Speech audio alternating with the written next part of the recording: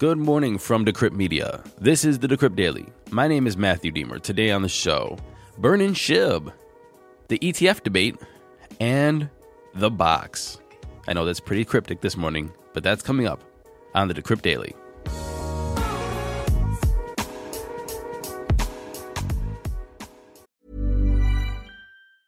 Hiring for your small business? If you're not looking for professionals on LinkedIn, you're looking in the wrong place. That's like looking for your car keys in a fish tank.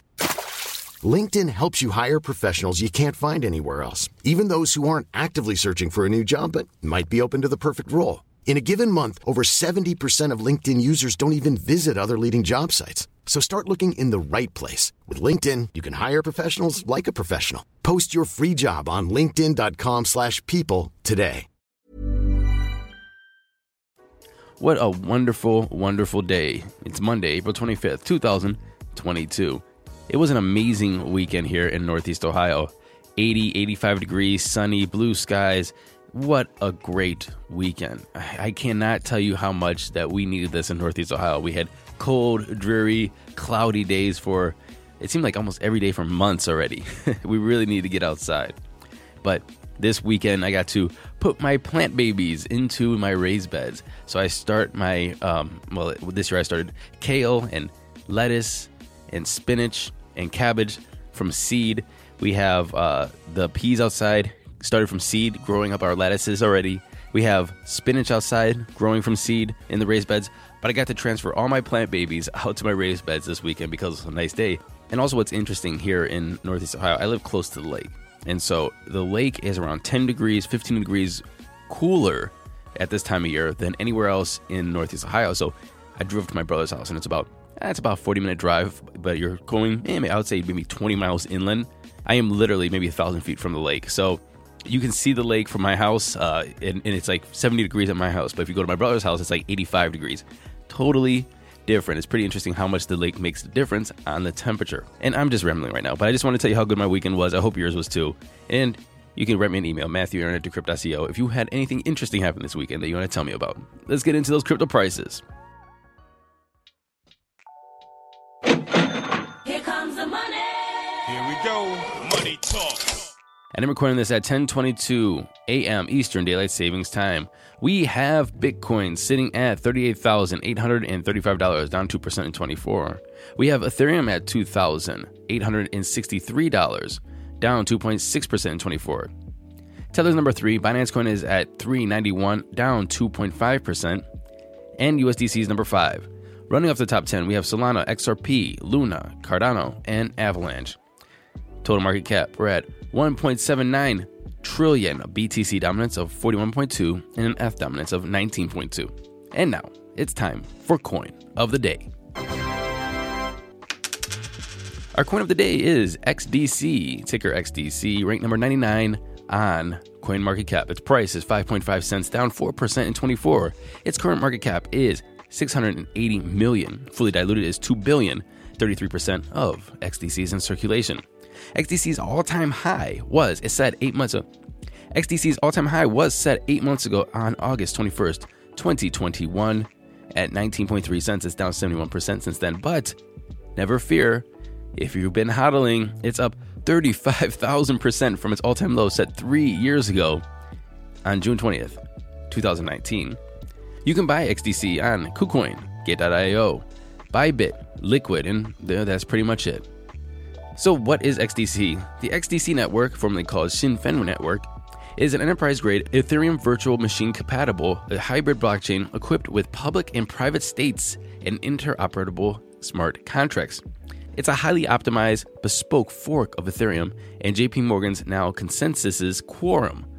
The XDC network reaches consensus through a delegated proof-of-stake mechanism, which allows for 2-second transaction times, near-zero gas fees, and over 2,000 transactions per second. That's XDC Network.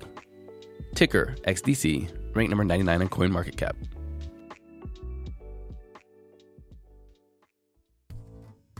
Moving into today's headlines. The team behind the popular meme coin, SHIB, Shiba Inu, has launched a new burning mechanism designed to decrease the token's circulating supply while rewarding hodlers with a yield-generating token. We'll get into yield in a minute here. The SHIB burning protocol went live over the weekend with the team tweeting that on Monday, over 8 billion tokens had already been burned in the first 24 hours.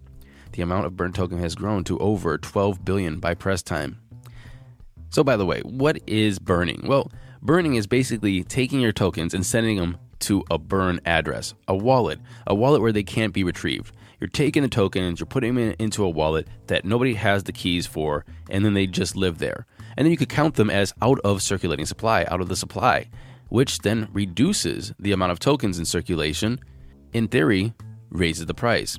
However, even the SHIB team says this is not guaranteed. They said this: scarcity can increase the price of the tokens, benefiting investors, yet it's not always guaranteed. So, be careful, as always. But SHIB is now burning SHIB tokens.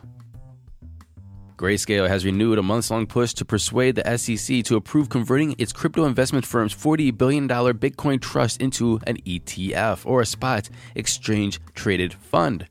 In a letter sent last week to the SEC, seen by the Financial Times, Grayscale's attorneys argued that the manner in which the regulatory agency approved the fourth Bitcoin futures ETF, Tucrium, opened the door to a spot Bitcoin ETF. Grayscale's attorneys argued that the first three Bitcoin futures ETFs were approved by the SEC under the Investment Companies Act of 1940. The Tucrium ETF, however, was approved under the Securities Act of 1933, a first. The SEC had previously stated that the 1940 Act offered certain investor protections not covered by the 1933 Act. The implications is that Bitcoin spot ETF couldn't be filed via the 1940 Act. They offered insufficient investor protection. Grayscale's lawyers jumped on the Tucrium's approval via the 1933 Act, saying, "We believe that the Tucrium order confirms the fundamental point that when it comes to approving exchange-traded products, there is no basis for treating spot Bitcoin's products differently from Bitcoin futures products." Ooh, what do you think is going to happen now? Email me, Matthew@Decrypt.co. I think that Gary Gensler is just going to kind of ignore the whole thing, not even acknowledge that this argument is being made, and just kind of go about business as usual. What do you think? I would love to be wrong, but we'll have to wait and see. What do you think? Again, Matthew@Decrypt.co. Okay, so this next one is not a hack, but people lost their money. Let's just break this down really quick. There was an NFT launch. People were buying into it, minting these NFTs, but everybody's money, or Ethereum, got locked in smart contracts. The creators can't access it. The NFT buyers can't access their ETH, and now $34 million is locked away. I just can't. I'm just really sick of reading these kind of articles. Anyway, the launch was for Akutars, and I'm probably saying this wrong. The spelling is Akutars. Never heard it pronounced, so I'm trying my best. It's a 3D avatar project and the latest release based on Aku, an original character created by former Major League Baseball player Micah Johnson. And the character is a young black boy who dreams of becoming an astronaut, and it's inspired by a real-life question from Johnson's own nephew. And so this project is 15,000 Ethereum avatars with randomized trace, basically every NFT project out there. So here's what happened. Once the launch started, a Twitter user named Hassan warned of an issue with smart contracts and wrote that he was told by the creators and the developers that there was nothing wrong and assured there was fail-safes in place to prevent the issue. However, someone going by a username user221 then triggered the suspected exploit, which apparently halted the Ethereum withdrawals and refunds from the contract. User221 said this: "Well, that was fun. I had no intention of actually exploiting this. Otherwise, I wouldn't have used Coinbase. Once you guys publicly acknowledge that the exploit exists, I will remove the block immediately." Well, apparently, User221 released the block and the project started working again, but then another exploit, another separate bug popped up. The end result is 11,539 ETH locked away in the smart contract worth about $34 million. What's going to happen? We don't know. And finally, I have something for you to listen to. It is the Odd Lots podcast by Bloomberg. And they interview Sam Bankman-Fried, who is the CEO of FTX Exchange. And they're asking him about yield farming, DeFi yield farming. And the answer that he gives, now remember, this guy is worth like what? $34 billion? Is one of the leaders in this market. He was a trader that wanted to make better products for everybody. He knows this market. And his answer should worry you, okay? What I'm trying to say is this is cautionary. So listen to it. Anyway, I have a transcription of the podcast. I'm not going to play you the podcast because I don't think I'm allowed to, because it's not my property, but I will read it for you. Anyway, the host starts asking Sam Bankman-Fried this: can you give me an understanding of farming? I mean, like, to me, farming is like some sort of structured puts and collect a premium. But perhaps there's a more sophisticated understanding than that.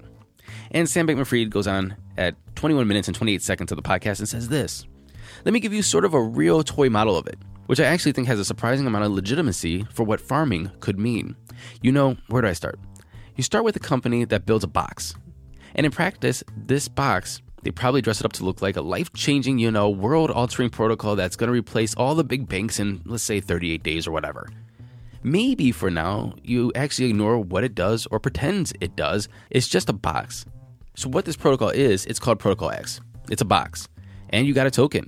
You could take Ethereum and you could put it in the box. And you could take Ethereum out of the box. All right, so you put it in the box and you get an IOU for having put Ethereum in the box. And then you can redeem that IOU back out for the token. So far, we've described the world's dumbest ETF or something like that. It doesn't do anything but let you put things into it if you so choose. And then this protocol issues a token, we'll call it whatever, X token. And X token promises that anything cool that happens because of this box is going to ultimately be usable by, governance vote of holders of the X tokens. They can vote on what to do with any proceeds or cool things that happen from this box. And of course, so far, we haven't exactly given a compelling reason for why there ever will be any proceeds from this box. But I don't know. Maybe there will be. So there's sort of where you start. SBF continues and says, and then you say, all right, well, you've got this box and you've got X token. And the box protocol declares, or maybe it votes on by chain governments or, something like that, that what they're going to do is they're going to take half of all of the X tokens that were reminted, maybe 2/3 will. 2/3 will offer X tokens, and they're going to give them away for free to whoever uses this box. So anyone who goes, takes some money and puts it in the box, each day they're going to airdrop you, 1% of X tokens amongst everybody who put money in the box. That's for now what X token does. It gets given away to the box people. If SBF saying this about what DeFi yield farming is and doesn't worry you, and you don't want to listen to this whole thing, and you're still thinking about putting money into DeFi yield farming or staking, let me know. Matthew@decrypt.co.